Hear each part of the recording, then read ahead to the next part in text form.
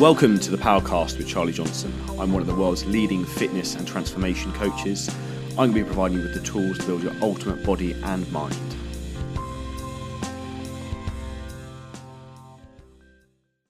So back into another amazing episode of the Powercast today, and absolute huge pleasure to have Patrick Mckeown onto the podcast, author of the book The Option Advantage and world leading expert in everything to do with breathing, from maybe slightly sunny today, Dublin and Ireland, which is not in the UK. Thank you very much for coming onto the podcast, Patrick. Sure, Charlie. Thanks very much. Good to be here. So having listened to some of your amazing conversations previously on Ben Pekorski's podcast and a couple of the other people's podcasts I listened to myself, really excited to see what information you have today. I'm going to go through sort of how breathing can affect performance, like within training, and also affect it in terms of results from a health aspect. We initially had a few conversations already prior to the podcast, which was quite interesting. So interested to see what tangents this goes down. To give us a brief introduction to yourself, Patrick, and how you initially came into the breathing world. Like reading through some of your back history, you initially suffered with asthma. What sort of led you into this field? Yeah, it was totally by accident. Having asthma as a kid, as a teenager into my early 20s. And if you have asthma, you're more likely to have nasal obstruction. So I was a chronic mouth breather. I was one of those kids that be eating dinner and not having the best of table manners because you're trying to chew and breathe through your mouth at the same time. And, you know, little things like that stick with you. And you can be admonished at the time. But I think really the impact it was having was both from a breathing perspective, from a sleep perspective, and also from anxiety of the mind. Because if you have a breathing pattern disorder, it's not just isolated to breathing. Your sleep is also likely to be affected, and so is the mind. So there's an interconnectedness there between the three functions. And I came across a newspaper article back in 1998, and it spoke about the importance of breathing through the nose, and it spoke about the importance of breathing light. It was about the work of a Russian doctor, Konstantin Buteyko. I used his techniques to open up my nose, to change to nasal breathing. And I know that can sound totally bizarre, that somebody has to learn how to change their breathing patterns. They have to learn how to breathe the right way. And it's normal in human behavior, because if we're doing something the wrong way, and modern lifestyle changes our breathing, so we do develop poor breathing patterns, and they're actually more prevalent than we think. You know, so yeah, I switched to nasal breathing and changed my breathing patterns, and it absolutely changed my life. It was a few years later I decided then I wanted to change careers. My background is economics. I have an MA from Trinity College in Dublin, and I was in the corporate world, which I didn't like anyway. I wasn't suited to it. I felt that the multinational company I was working for owned me, and I'm sure some of your listeners are probably going to feel in the same boat. And sometimes it's nice to have a bit of stress in your life, because it causes you to change and to refocus and to rethink new ways. And the silver lining was I found a job that I absolutely love to do. So I only had to spend 3 years in the corporate world before I got the hell out of it. So one of the things that a lot of people might not be aware of is obviously the reason why mouth breathing is inferior to nasal breathing, and like maybe how we were originally nasal breathers as sort of man's evolved, and that sort of changed over time. Do you want to delve into that a little bit, perhaps? Yeah, it did. The conversation just lost a little bit, but I'm sure that the question there was, why have we developed from mouth to nose, from nose to mouth breathing? If you look at our ancestors, we are innate nasal breathers. Our ancestors were nasal breathers. It's probably got to do with a change of diet. And the first documented cases of it, I think in terms of malocclusion, which is crooked teeth, is dating back about 400 years ago. And it's from a book by Dr. John Mew, who is an orthodontist. And he's also an anthropologist. So basically, he was looking at the bodies of individuals who were exhumed from upper middle class backgrounds 400 years ago. And these individuals had overcrowding of teeth. They had very narrow arches. So their jaws were not big enough for their tongue, and their mouths were quite small. And as a result of having such a small mouth, their teeth were crooked. Now, why would the mouth be small? Well, the mouth is typically small when the tongue isn't resting in the roof of the mouth, because it's the pressures exerted by the tongue and the roof of the mouth that help to shape the jaws and the lower 50% of the face. Mouth breathers don't have their tongue resting in the roof of the mouth. You cannot have your tongue resting in the roof of the mouth if you breathe through your mouth. So nose breathers growing up during childhood typically have a good tongue resting posture. And this allows then for a more normal craniofacial development. So I think they were some of the signs, you know. So mouth breathing happened, yeah, linked to a change of diet. And if you look at the work of Dr. Weston Price, 1938, his book Nutrition and Physical Degeneration, he spoke about when traditional groups of people switch from their normal diet, which they've had for tens of thousands of years, over to a processed diet with sugars, with marmalades, with chocolate, that first generation children were becoming mouth breathers. And also these children were developing crooked teeth. And the problem is that mouth breathing during the formative years of childhood, it impacts the shape of the face. And it impacts the shape of the face, that the face is more likely to be narrow and long. And the problem there is that also the jaws can be set back and the airway can be compromised. So a child who is mouth breathing during their formative years, they can develop craniofacial abnormalities, which they have for the rest of their life. And the impact there is on their sleep. And we know that 25 to 50% of studied children persistently mouth breathe. Now, a podcast for performance, we have to look at the next generations here. Very few healthcare professionals are advocating that children breathe through the nose. If you look at different conditions impacted by nasal breathing, the most logical one would be asthma. You look at the population in the UK with asthma, it's about 7-8% of the population. It's about 5 million people. And yet, this group of people with asthma, children, teenagers, adults, more likely to mouth breathe because of nasal obstruction. Because if you have asthma, and if it's affecting your lungs, this inflammation of the lungs can travel up to the nose and vice versa. And if your nose is stuffy, you're not likely to breathe through it. So we have a group of people then with asthma more likely to breathe through an open mouth, which is causing cooling and drying of the airway walls, which is feeding back into their asthma. And yet, even with this group, high-risk group, in terms of mouth breathing, there is no mention of the importance of nasal breathing. So nasal breathing is just one of those things which is being completely overlooked by the medical profession, with the exception of a couple of notable dentists and orthodontists. And these dentists and orthodontists, and one is based in Surrey, by the way, they have been absolutely vilified by their peers because they've been talking about the importance of nasal breathing for airway development, and their peers have criticized them in the process. So I'm hoping to see the day that nasal breathing gets its place in health. We're already seeing some impact in sleep by the work of Dr. Christian Guilleminault, who some will consider is the founding father of obstructive sleep medicine. You know, he developed the apnea-hypopnea index, which is a measure of the severity of sleep apnea. And he also coined the phrase obstructive sleep apnea. And in his latter years, Dr. Guilleminault, sadly, he passed away about a year ago. He talked about the critical importance of restoring nasal breathing, both during wakefulness and sleep, as a treatment of pediatric sleep disorder breathing. And he said, as the only valid and complete correction of pediatric sleep disorder breathing is restoration of nasal breathing. But that information hasn't trickled down to general practitioner level. It hasn't trickled down to most healthcare professionals.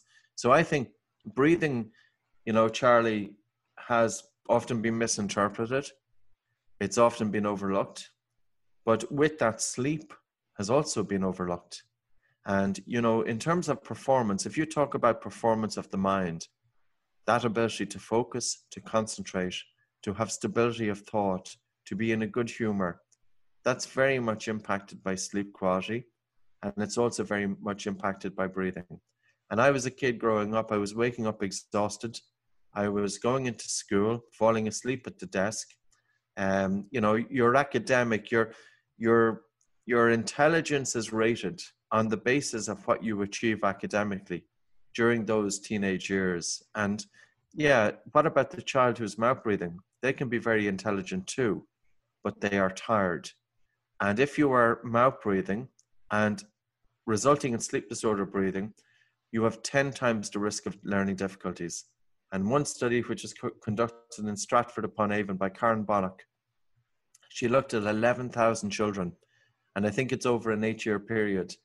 And there was a 40% increased risk of special education needs in children with sleep disorder breathing, and a contributory factor to sleep disorder breathing is mouth breathing. I think it's often a almost hidden gem in terms of improving quality of life that people don't necessarily look at. Like using myself as an example, I was having issues with my blood pressure was high for no real apparent reason. And then as soon as I started using nasal strips, like bam, my blood pressure dropped massively and I was sleeping a huge amount better. So like from one side of things, I think for me, it's that really opened my eyes, and that's probably about 2 years ago, to the importance of nasal breathing.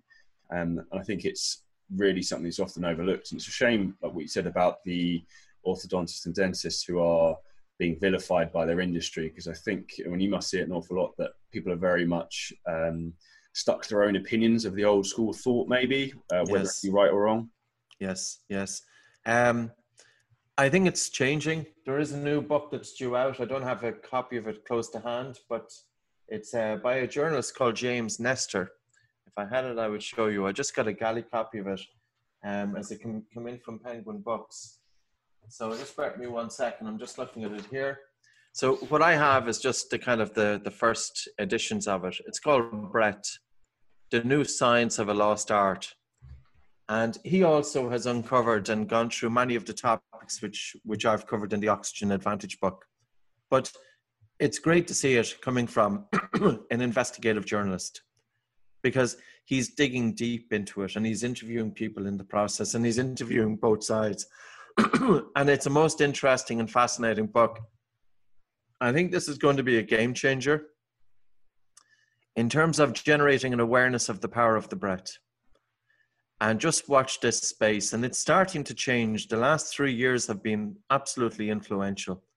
And what will happen then is that readers, mothers, fathers, sons, daughter, grandparents, after getting this information, then they will decide, they will be asking questions from the healthcare professionals. And the healthcare professionals then will be encouraged to start investigating the effect of nasal breathing. I remember, that after years of chronic mouth breathing, waking up exhausted. And by the way, if you are chronic mouth breathing, you are more likely to snore, and you are more likely to have upper airway resistance syndrome, and you are more likely to stop breathing during your sleep. I was stopping breathing during my sleep. When you stop breathing during sleep, your blood pressure rises. And if you continuously stop breathing during your sleep, the blood pressure that rises during your sleep carries through into the day. And this was how obstructive sleep apnea was discovered. Now, it was around a long time. It was originally called Pickwickian syndrome, and it affects more males than females. But to give you an example of the statistics, it affects 26% of males, 1 in 4, up to the age of 49. And from 50 years plus, it affects 43% of males, almost 1 in 2. In females, it affects 9% of females up to the age of 49. And from 50 years plus, it affects 27% of females. It triples. So here you have a large cohort of the population, and even in individuals who are physically fit, especially rugby guys, weightlifters, the big guys with a 17-inch neck, they are very vulnerable to the effects of obstructive sleep apnea. And the problem here is these guys who are doing physical fitness, they're stressing their hearts during the day, which is good during their physical exercise, but their heart is also getting stressed during their sleep, which is bad, and their heart isn't recovering. So sometimes we hear of a 43-year-old or a 44-year-old and they have died suddenly in their sleep. We have to suspect, was obstructive sleep apnea the issue here? And again, it wasn't discovered. So, it's like, even just with a normal, it's like, how can you, in terms of quality of life, not just in childhood, but always, in teenage years, as I spoke about academic achievement, but the ability to handle stress. You know, we need to have a quietness of the mind, a stillness of the mind, and we don't need to have a mind that's constantly agitated.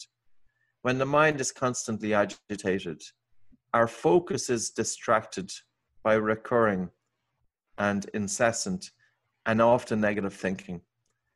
And how can you then, you know, come up with a solution or decide or determine a plan of action or decide on a sequence of events adequately unless you have the capacity to hold your attention on doing what you're doing? So concentration is one of those things that we really need to achieve any sort of quality of work. The carpenter with poor concentration, he will start putting down skirting boards, but he's in such a rush to get to the future that he's not going to have his attention on doing what he's doing. And oftentimes the carpenter with poor concentration may abandon the job to go on to something else because they are in a constant rush to get to the future. Agitation of the mind is impacting more than just our happiness. And of course, happiness is really where it's all about. But our productivity, our focus, our relationships with everybody. If the mind is polluted, we are not just polluting our own space. And why am I talking about incessant thought activity? Because unless you get a good quality sleep, you're not going to have quality of the mind. And unless you have quality breathing, you are not going to have quality of the mind. If your breathing is off, your sleep is off. If your sleep is off, the mind is off. If your mind is off, your breathing is off. And also if your mind is off, your sleep is off. Because if one of us has a stressful day and it's been a really highly stressed day, we go to sleep that night and we can't fall asleep so easy because we are regurgitating all of that stuff through our head. So, you know, when the mind is agitated, we can't sleep. But then if we don't sleep right, our quietness of the mind isn't present. And you're talking about weight loss. You mentioned it earlier on. If one has sleep apnea, and sleep apnea increases with obesity. And one of the reasons that it increases with obesity is because there's fat deposits on the tongue. The tongue gets fatter. It occupies more space in the mouth, and it therefore can encroach in the airway. But also there's fat pads on the throat. The throat gets fatter, the airway gets narrow. But also with men, especially when we hit 40 years of age, we put fat on the belly. And when we put fat on the belly, it affects diaphragmatic breathing. So when we have a reduction to the use, or if we are breathing fast and shallow, it reduces lung volume and the throat is more liable to collapse. So it's a very important that it's often a vicious circle, because if we are then stopping breathing during our sleep, it messes up hormones, leptin and ghrelin. And ghrelin is promoting appetite. So the recurrent stopping of the breath during sleep increases ghrelin. Ghrelin then is promoting our appetite. We eat more food. We put more weight on the belly. This increases the severity of our sleep problems. And this in turn is feeding back into increased appetite. Now remember, I had two partners, business partners. We were in Texas going for a meal, and these guys were pretty big guys. Now in terms of Texans can be pretty big anyway, but these were, you know, well up there. I went for a meal with them. I never seen one guy horse a salad. He had a salad the size of what I would consider as a main course. But he horsed the salad as the starter, and then he horsed the main course. And I never seen him eat so quick. And he was ginormous. And I was wondering, what on earth is stimulating his appetite? And I had to then think about, it has to be his sleep apnea. And he had sleep apnea at the time. So again, you know, can we consider the human body without considering a bidirectional relationship of different functions? No function is isolated. And we cannot, you know, just look at one. And the problem with modern medicine is that it has separated different, you know, areas, different areas of health. And what we want to do is we need to look at a holistic approach. Out of interest, I think it'd be fascinating. I don't know if there's ever been a study done. I would be very, very curious to know the percentage of people who are morbidly obese who mouth breathe. Yeah, again, it hasn't got any attention. The only study that I can find of individuals that has ever been conducted And if any of your listeners come across studies looking at the incidence of mouth breathing in adults, I have only found one study ever. And I've been actively looking for studies. What is the incidence of mouth breathing in the adult population? We do not know, because nobody has bothered studying it. One Japanese study has concluded that it affects 17%. I really feel that's an understatement. It was determined by questionnaires. And the problem with assessing mouth breathing is that not everybody will breathe through their mouth 100% of the time. More likely is that people will switch from mouth to nose breathing and vice versa. More likely, we have one study that individuals over 40 years of age, they are 6 times more likely to spend at least 50% of their sleep time breathing through an open mouth. So again, we see it can be age related. During physical exercise, I would say the vast majority of people, regardless of age, breathe through an open mouth during physical exercise. The switch from nose to mouth breathing happens when we are consuming or when we are breathing a volume of air between 35 and 40 liters. It's not going to happen during walking. So many people will walk with their mouth closed, and you will see some people walking with their mouths open. I sat in cafes in Belfast, in Cork, in Dublin, in Limerick, quite a few years ago. And I sat in cafes with a window out onto a street.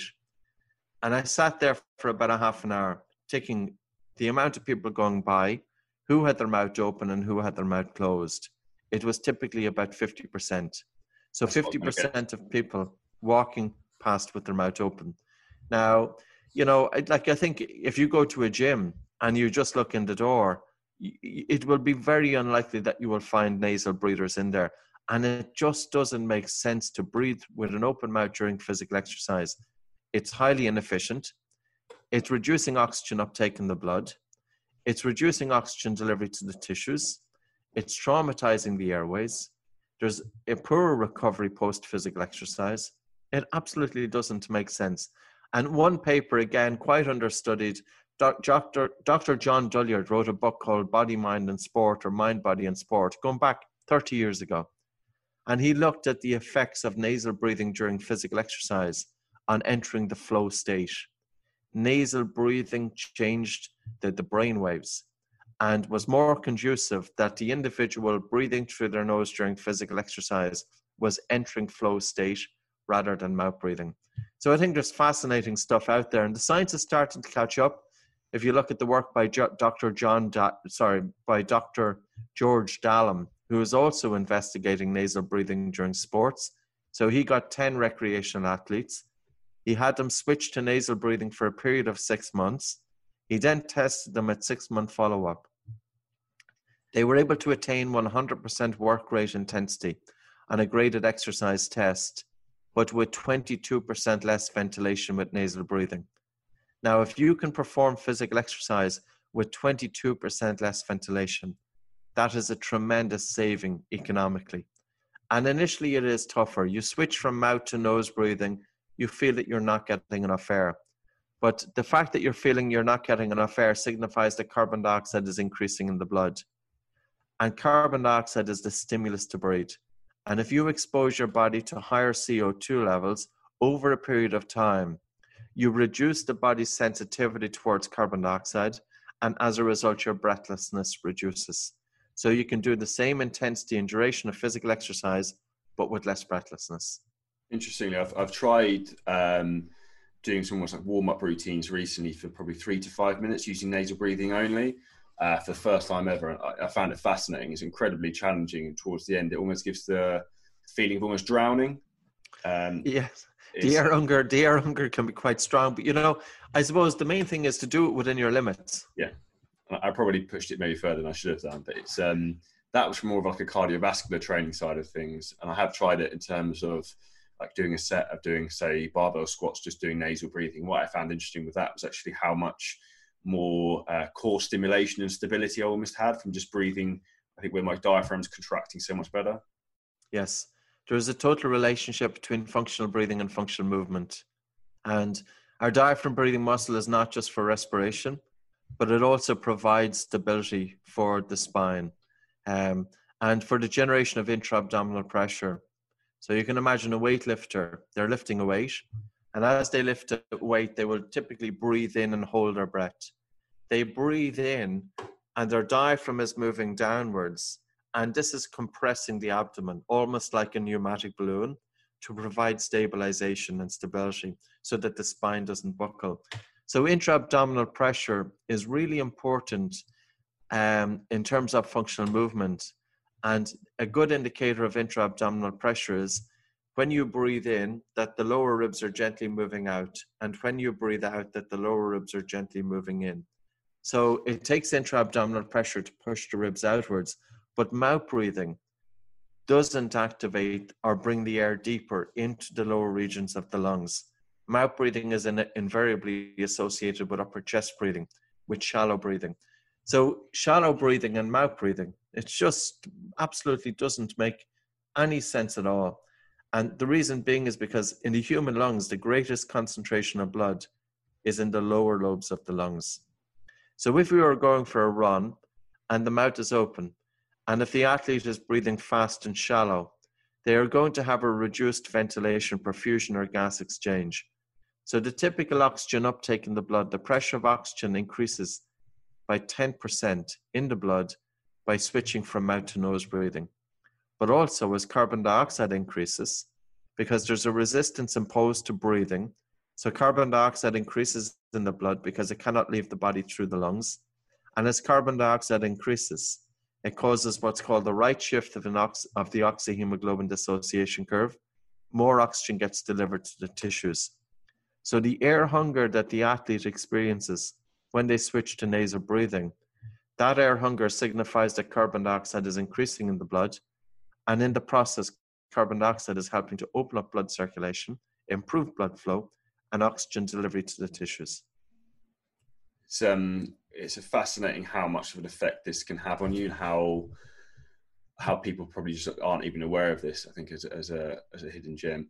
In terms of like from a physical training side of things, say for strength training, would you advocate literally strictly, if you can do, maybe reduce your training intensity back, which you probably would have to do, and then just try and focus on doing nasal breathing only, and then progress up perhaps? Yeah, there's a couple of factors that play a role in the air hunger there. Number one is Bolt score. If an individual has a lower Bolt score, they will have an increased intensity of air hunger. Can you just explain what the Bolt score is? Bolt score is you're sitting down for about 5 minutes. You take a normal breath in and out through your nose. You pinch your nose to hold your breath, and you time it in seconds. How long does it take until you feel the first involuntary contractions of the breathing muscles, or the first definite desire to breathe? And your breath following the Bolt score should be fairly normal. Now, a paper by a physical therapist, a professor of physical therapy by Kiesel in 2017, he looked at what's the best way to screen for breathing pattern disorders in the athlete population. And he concluded that breath hold time was very effective. And the breath hold time is exactly as the Bolt score. You take a normal breath in and out, hold your nose, time it in seconds. How long does it take until you feel the first definite desire to breathe? His conclusion was, if your breath hold time, your Bolt score is greater than 25 seconds, there is an 89% chance that dysfunctional breathing is not present. And furthermore, papers then found an association between functional breathing and functional movement. In terms of those who passed the functional movement screen, and I know some people will be critical of the FMS, but in terms of people who passed it, 87.5% of those individuals were diaphragmatic breathers. They were breathing low. So, and then you look at the connection between functional movement and risk of injury.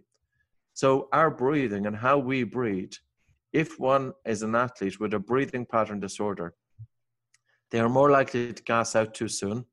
They are more likely to have disproportionate breathlessness. They are more likely to have respiratory muscle fatigue. They could be more likely to have cramps, exhaustion. And what's furthermore, they were more likely to perform, not up to par in terms of functional movement. And that therefore can increase the risk of injury. So I think there's a lot going on in terms of, for athletes. But coming back to your question, if an individual switches from mouth to nose breathing, What are the factors that determine the air hunger during that physical exercise? Number one is if your Bolt score is over 25 seconds, it's a lot easier to do physical exercise with the mouth closed. Number two, the size of your nostrils. If you have an individual with a compromised nose like mine, there's too greater resistance to breathing. So that individual would have to wear something like a nasal dilator. You know, breathe right strips probably not ideal because of sweat, and they don't stick or adhere to the face or to the nose. And you could do this as, this is based on the Cottle maneuver. You place one finger here and one finger here, and you gently prise your nostrils. Do you feel a difference to breathe? And if you do, then a nasal dilator can help. So the Turbine is one nasal dilator that's on the market. And another nasal dilator that was sent in to me is Intake Breathe. And this is quite an interesting one in terms of it's little plastic strips that are put either side of the nose, but the little plastic strips have a piece of metal in it. And then you have a bridge, and you put the bridge over the nose, and what happens is that the magnet in the bridge is pulling open the nose. So far, these have been the best nasal dilators that I've come across. That's and called the reason being is... Breathe. Pardon? Intake Breathe, they're called. Yeah, Intake Breathe. And I don't have any financial interest at all, but Intake Breathing. But they're based in the United States. But yeah, they just arrived yesterday, and I practiced them yesterday on the treadmill, and they absolutely work very well because they're not inserted into the nose, but they're opening the nose from the outside. Yeah. Perfect. And that's one of the things I think, similar to you, I've got quite a small nasal cavity, so I struggle quite a lot in terms of nasal breathing naturally. So I think something like that for me would probably have huge amounts of benefits and value. So I'd be intrigued to see how that works for me from that side of things. In terms of from a practical side of things, to start to transition over to nasal breathing, like you've worked with athletes in the past, how would you recommend people try and move over to more of a nasal breathing approach? I would say, do it within your limits, but don't just look at your breathing, how you are breathing during physical exercise. With breathing, it's your everyday breathing which determines how you breathe during physical exercise.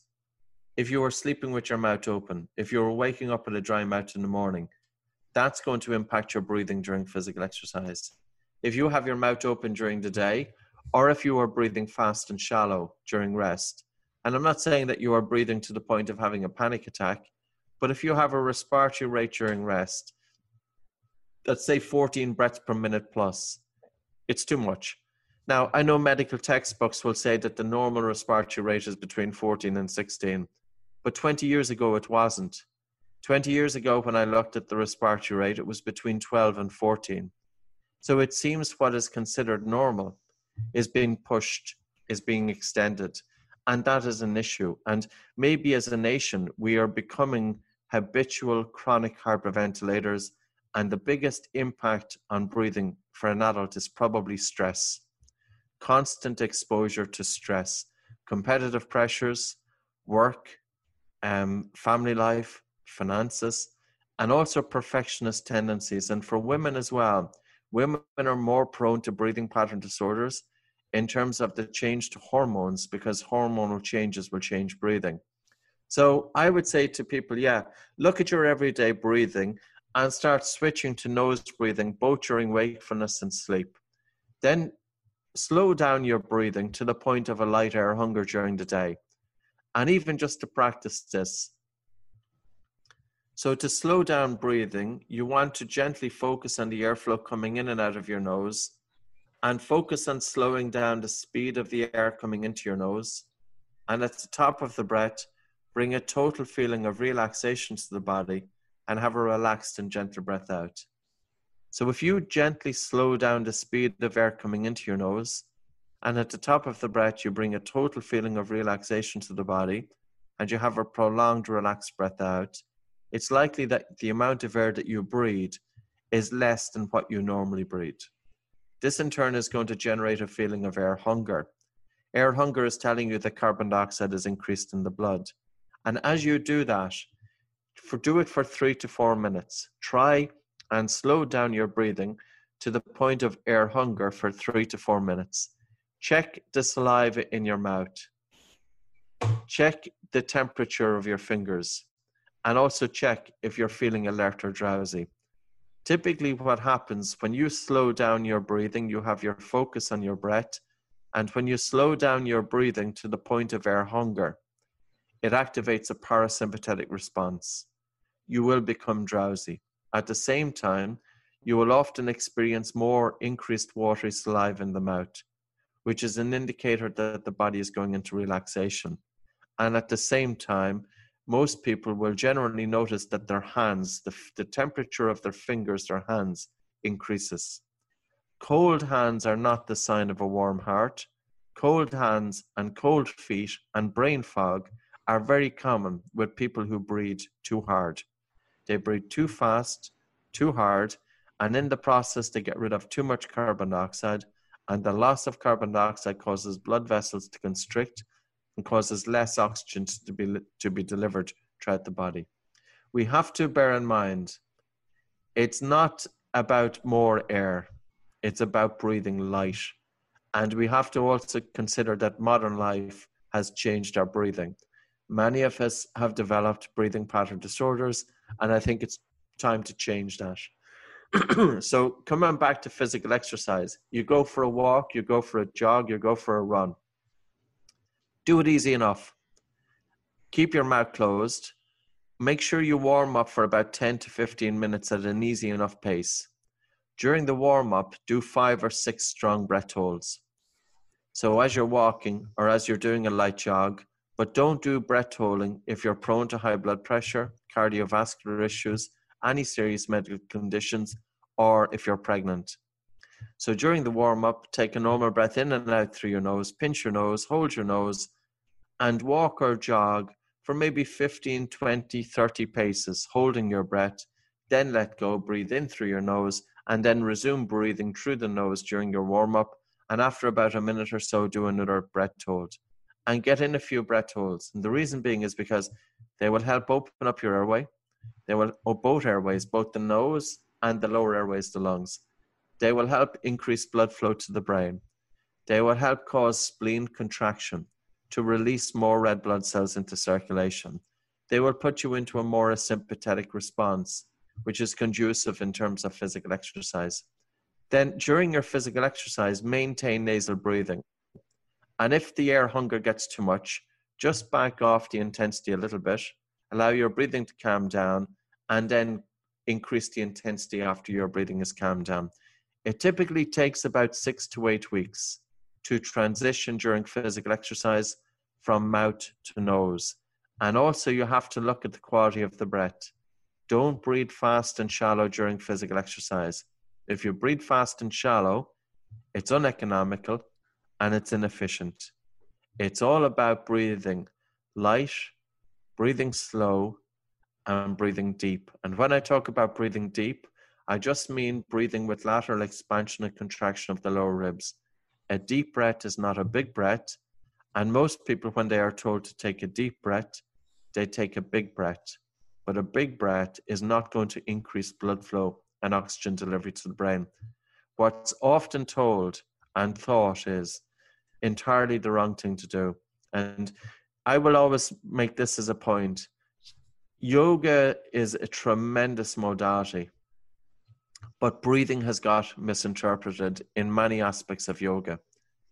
If you look towards the sutras of yoga, and one woman has done so, her name is Robin Rottenberg. She's a yoga instructor for 30 years, and she wrote a book called Restoring Prana. And basically this book, which is written primarily for yoga instructors, it's quite science technical. She looked at how, when yoga was developed, how was breathing enshrined? And breathing was taught to be subtle, light, not hard. So yoga, the original yogis were not about breathing hard. They were not about breathing hard and fast, but they were about breathing subtle and light. And probably they understood that through your breath, if you breathe light, slow, and deep, you can stimulate the vagus nerve. You can increase what's called heart rate variability. I think you have an aura ring on there. You can improve respiratory sinus arrhythmia. You can help to get a better balance between the parasympathetic and the sympathetic tone. You can increase alveolar ventilation, in other words, the amount of air and oxygen that gets down into the small air sacs. You can really have a huge impact on your blood circulation, your oxygen delivery, and the functioning of your autonomic nervous system. But it's not about breathing hard. And I just say that out there because I thought 25 years ago, I thought that it was necessary in order for me to get increased oxygen delivery to the brain. I thought it was beneficial to take big breaths. And I remember going into a finals exam. I was already anxious going in. I went for a walk before the exam for 5 minutes. And during that 5 minutes, I deliberately and intentionally took big, full breaths. And I walked into the exam hall totally lightheaded and dizzy. So the nonsense that's often espoused in terms of breathing, take a deep breath, you're stressed. You have to quantify what is a deep breath. It should be light. In other words, you should not hear your breathing during rest. It should be slow, and it should be accompanied by lateral expansion and contraction of the lower ribs. That's a light, slow, and a deep breath. I think the lateral expansion of the ribs is the easy point to think about with that in terms of controlling your breathing, because I'm very much the same. When you're saying taking a deep breath, it's very easy to sometimes think about taking a big breath in and like letting the chest lift up rather than like a deep control. Yes. Yeah. And a deep breath, just think of a swimming pool. What does the word deep mean? You know, if you were to look at the definition of deep, it means far from the top. So in terms of the human lungs, a deep breath just means that you are bringing the air into the lower regions of the lungs, but you can do that with the lightest of breathing. And, you know, as we spoke about the diaphragm breathing muscle, it's not necessary. It's not just for breathing, but there's also a connection between the diaphragm and the emotions. When we get stressed, we tend to breathe using the upper chest.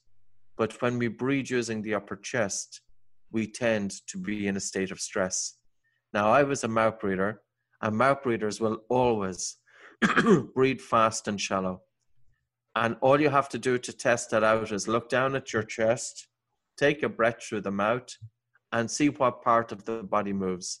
When you breathe through your mouth, do you activate the upper chest regions, or are you breathing low and slow? So mouth breathing is fast and shallow. Mouth breathing is synonymous with emergency throughout our evolution.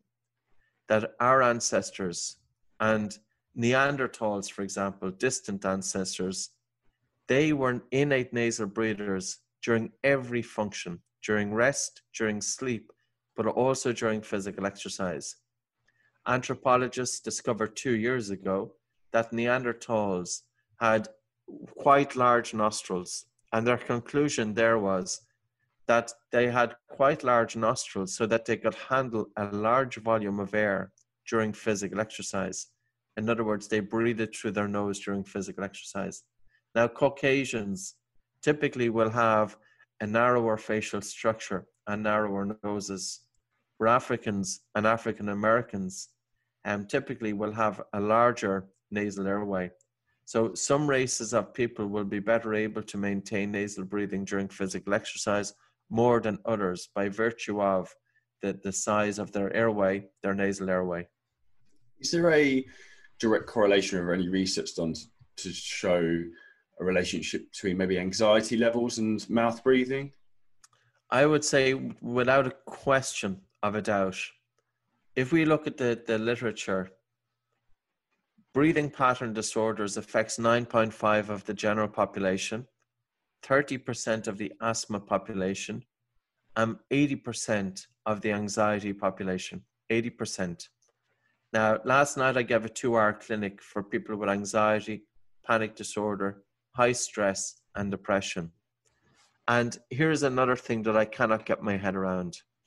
You have hundreds and thousands of individuals who are going to psychotherapy, psychiatry, psychologists for counseling. which is all very well.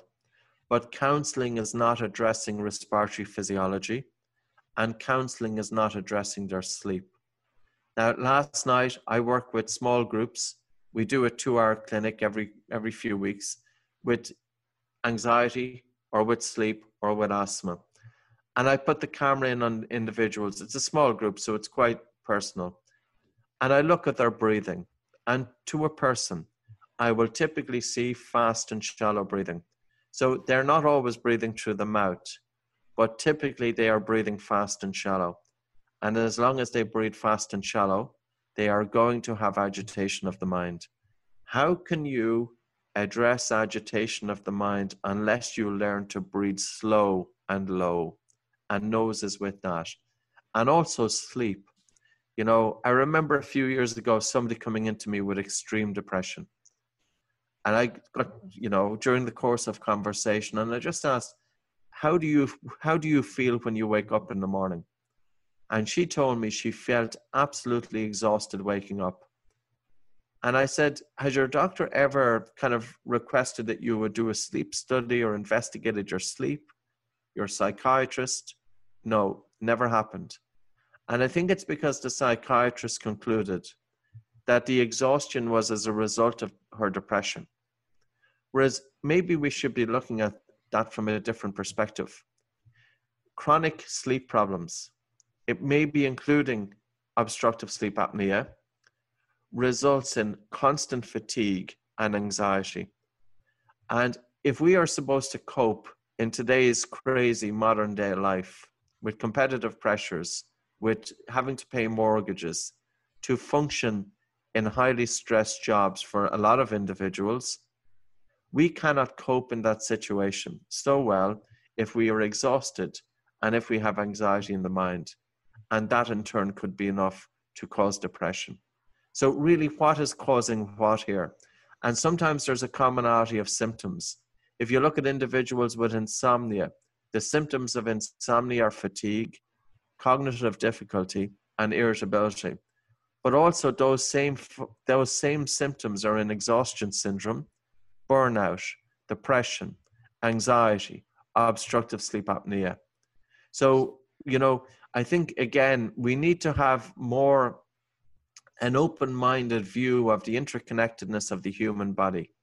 And coming back to your question about people with breathing pattern disorders and anxiety, how on earth can you address agitation of the mind if you don't have good sleep quality and if you don't have good breathing?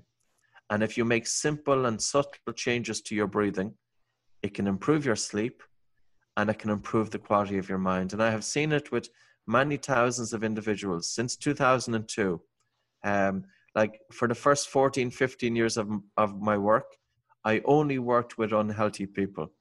The last few years I've been working with about 50% now are performance athletes and 50% are people with poor health. So we see it all the time. And, you know, I think the issue is that breathing, people kind of look at breathing in terms of their own silos. So you will have one instructor and they may be focusing on the biomechanics of breathing. You have another instructor and they may be focusing on heart rate variability. You have another instructor and they may be focusing on the biochemistry of breathing. Whereas I wanted to look at breathing, and I could do this with the oxygen advantage. I could look at anything that was, the research was there, that could bring benefit, that I could reproduce it. So when I'm working with somebody, I want to work from 3 dimensions of functional breathing: the biochemistry, the biomechanics, and cadence or coherent breathing. And that way, you know, we can get the maximum effect and impact in terms of breathing on the individual. And it's all very simple. So I would say to your listeners, start breathing through your nose as much as you can, both during the day, during sleep, during physical exercise. When you're at home and you're sitting into your nice, comfortable chair and you might be watching television, put one hand on your chest, put one hand above your navel, and just gently start slowing down your breathing. And slow down your breathing to the point of a light air hunger and see what changes that brings about. And then what you could do is put your hands on either side of your lower two ribs. So as you breathe in, your ribs are gently moving out. And as you breathe out, your ribs are gently moving in. So it's slow and silent breathing. And then you could time your breath. Breathe in for 5 seconds. Breathe out for 5 seconds. Breathe in for 5 seconds. Breathe out for 5 seconds. And COVID-19, nobody is talking about nasal breathing. Washing hands, perfectly fine. Social distancing, perfectly fine. But nose has its own natural antiviral mechanism, and that's by a gas called nitric oxide. And if you Google clinical trials, nitric oxide, COVID-19, you will see that clinical trials are now underway, investigating nitric oxide as a treatment against COVID-19. Because in 2005, looking at a different coronavirus, it was coronavirus, but it was SARS, they found that in a laboratory experiment, nitric oxide prevented the replication of the coronavirus. And also nitric oxide plays a role in the production of surfactant.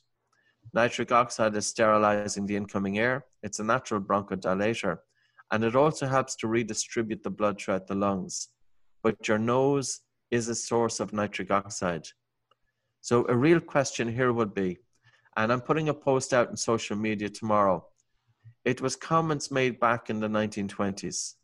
Individuals with tuberculosis, those individuals who caught tuberculosis were more likely to be mouth breathers. Mouth breathing, you have no natural line of defense in terms of course, your body has its own immune system. But what I'm talking about, the first line of defense in terms of the airway. When you compare the nose to the mouth, there is no comparison. And I was in London a few weeks ago. I was traveling right up until March 17th. And in London, in a tube, in a crowded and packed train. And I did two things for the duration of the journey. I breathed through my nose, and I breathed hardly any air as possible. And I felt air hunger for the duration of the journey. And the reason being is nose breathing is going to help reduce the amount of particles coming into the body. And also to bear in mind the potency of nitric oxide. Also, when I breathed even less air, I'm reducing, the likelihood of taking in the virus into my body because of the fact that I'm breathing less air. But infected people should also breathe through their nose. And the reason being is because mouth breathing, it emits a 42% water loss into the atmosphere. So you can imagine going to a gym. And by the way, this is not going to go away anyway too soon. No, gyms are going to reopen in 2 months or 1 month or 3 months or whatever it will be. You will have a group of individuals in a gym. They will be exercising hard with their mouth open, and they will be emitting a greater water vapor into the atmosphere, almost like an aerosol. And this is how the infection is transmitted. It's not just transmitted during sneezing or coughing, but it's also transmitted during talking and breathing. So I would say to anybody with the risk of being infected, nasal breathe only, because that way you will emit less of the infection into the atmosphere. And those of you who are not affected also nose breathe. And if you're in a supermarket, when you're passing by somebody, nose breathe, but even hold your breath. That's what I do. I go to a shop, you're allowed to get essential items. If I'm passing by somebody in an aisle, I will deliberately hold my breath as I pass by that person, because I don't want to take that virus into my body if I can help it at all. Interestingly, I've been doing that anyway the last few weeks. I was under the same impression from that thing. And people thought it was a bit weird, and I think my wife probably did, but you can quite interpret it the same way. In terms of like an easy strategy maybe to get used to using nasal breathing more, would you ever suggest mouth taping during the day when just working or anything like that to keep you almost in that routine? Like using mouth taping during the day, is that something you'd recommend ever, Patrick? Yeah, we often do, especially with children. Your voice there froze a little bit, so I think I got the last part of it anyway. Like working with children, We put the children's videos up completely free of charge on the website, buteycoclinic.com. And the reason being is because we wanted children to have no reason as to why they should breathe through their mouths. If their nose is congested, they can open up their nose by doing the nose and blocking exercise. They can also help to address breathing pattern disorders if any of the kids have asthma or anxiety, and to encourage them to switch to nasal breathing. The biggest thing that we did in terms of working with children was, how do you change the behavior? And this will apply both to children and adults. It's not just about addressing the obstruction of the nose. It's also about changing the behavior of breathing. So we introduced a tape with the kids, and I'm going to show it to you. Now, this tape, we also use it with adults, both during wakefulness and during sleep. So the tape is called Myotape, and it's based on the premise of, it's a form of kinesiotape. And basically, you get the tape and you stretch it by about 30%. And you stick it to the mouth like that, surrounding the mouth. And it's the tensions by the elasticity of the tape which brings the lip together. So we would encourage children, especially if they are chronic mouth breathers, especially when they are distracted, to wear taping of the mouth for at least a half an hour to an hour daily. Now, before that, we were using 3M micropore tape, but the problem is kids can't talk. And no child is going to sit there for a half an hour to an hour daily with their mouth completely sealed because they want to communicate. Some parents so like quiet house. But the tape then, it allows children then to talk, to communicate, to converse, and also at the same time, if they forget about breathing through their nose, when the mouth falls open, the tape, because it's elasticated, reminds them to bring the lips together. Adults the same. It could be very beneficial, even just to use 3M 1-inch micropore tape during wakefulness to get the mouth closed. And then during sleep, then we use Myotape for kids because there's no risk involved. And for adults, especially adults who may be apprehensive about taping their mouth at night. But I would say is, you should never wake up with a dry mouth in the morning. If you wake up with a dry mouth in the morning, you are more likely to have spent more time in shallow sleep, in light sleep. You don't wake up feeling as refreshed as you should do. It's more likely that you need to go to the bathroom a couple of times during your sleep. So you shouldn't have to get up to go to the bathroom during the night, because that in turn is causing sleep fragmentation. We need, when we go to sleep for whatever it is, 6, 7, or 8 hours, that we achieve a deep sleep and we stay there for a period of time. And nasal breathing is going to be absolutely vital in ensuring a refreshing night's sleep. It's a very, very solid advice. The interesting thing you mentioned there, I think, as well, again, it's about people waking to go to the toilet during the night and having a dry mouth, because I think those are two very telltale points that maybe something is off, because you hear stories of sometimes some people say they go to the toilet 4 or 5 times during the night and their sleep then becomes so disrupted and fragmented, and then that carry over into their everyday life in terms of feeling tired and lethargic all the time, and also from a fat loss or performance side of things is going to have a hugely detrimental effect. Yeah, and also on health, because I actually think that light sleep has really, really a huge stress on the body. And I'll give you this reason why. In one study looking at different phenotypes of obstructive sleep apnea, they looked at peak rate, loop gain, arousal threshold, and upper airway recruitment. But it wasn't the person who was stopping breathing for a minute who was most at risk of mortality. It was the light sleeper. It was the person who was having continuous sleep fragmentation, continuous arousals. And that was a study conducted over 11 years involving, it was a longitudinal study involving 11,000 people. I think it was over 11 years. It was published in a journal by the American Thoracic Society just in 2018. So we have to be really looking at the long-term consequences of light and shallow sleep. Now, how could you help to reduce insomnia? If you reduce and slow down your breathing for 15 minutes before sleep, it's very important to help improve sleep. So if your last 15 minutes of the night, really make a concerted effort to slow down your breathing and breathe less air. Feel an air hunger. That will activate a more parasympathetic tone, and as a result, then you're more likely to have a deep and refreshing sleep. That combined with nasal breathing. That's some absolutely awesome advice. Thank you so much for your time today, Patrick. It's been a hugely insightful and fascinating conversation.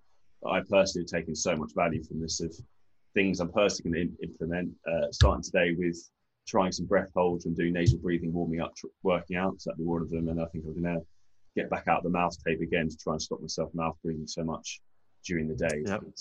Naturally, I want to mouth breathe all the time. So I hugely appreciate the advice and information you provided. And there's huge amounts of value here for all of the listeners. For anyone to find out some more information about you, where's the best place to get in touch? Any of your books or information about you? Yeah, so I have a lot of books on Amazon. I've got 8 different books. So if you just put my name into Amazon, Patrick Mckeown, you'll pull up different books there. The instruction is in the books. And then we have, for health, it's buteicoclinic.com, BUTEYKO clinic.com. There we have a lot of information for children. All of the exercise for kids are free. But we also have 2-hour clinics for asthma, for sleep, and for anxiety. And they're relatively cheap. Like it's $95 for the 2 hours, and you get the recorded session. Then for sports performance and for focus, it's oxygenadvantage.com. And there we do instructor training. And we also do 2-hour masterclass. So yeah, there's a lot of resources there that can be helpful for people. Absolutely awesome. I'll pop all of the links and information for the books and for your websites below in the show notes. Thank you so much for your time again today, Patrick. And I hope You're very welcome. You took a huge amount of value from this. If you enjoyed the podcast, please leave us a 5-star review, and as always, subscribe. It's always appreciated. And I hope your family stays safe and well during this period, Patrick, and I hope to catch up soon. Now, that was an absolutely killer episode of the Powercast. Hope you guys absolutely loved it. Now I want to fill you in something I put together, which is absolutely incredible to help you not just survive during this quarantine, but actually thrive and come out of the situation in your best shape ever. So I appreciate a lot of people are really struggling at the moment in terms of knowing how to train from home, knowing how to stick to their diet when stuck in the house. There's ladies in lockdown, guys stuck in the house. There's a lot of issues going on here. And I wanted to come forward to help you guys and girls come out of the situation as a success. Now, what I have done is completely revamped my world famous Shred-N-8 and Sculpt-N-8 programs.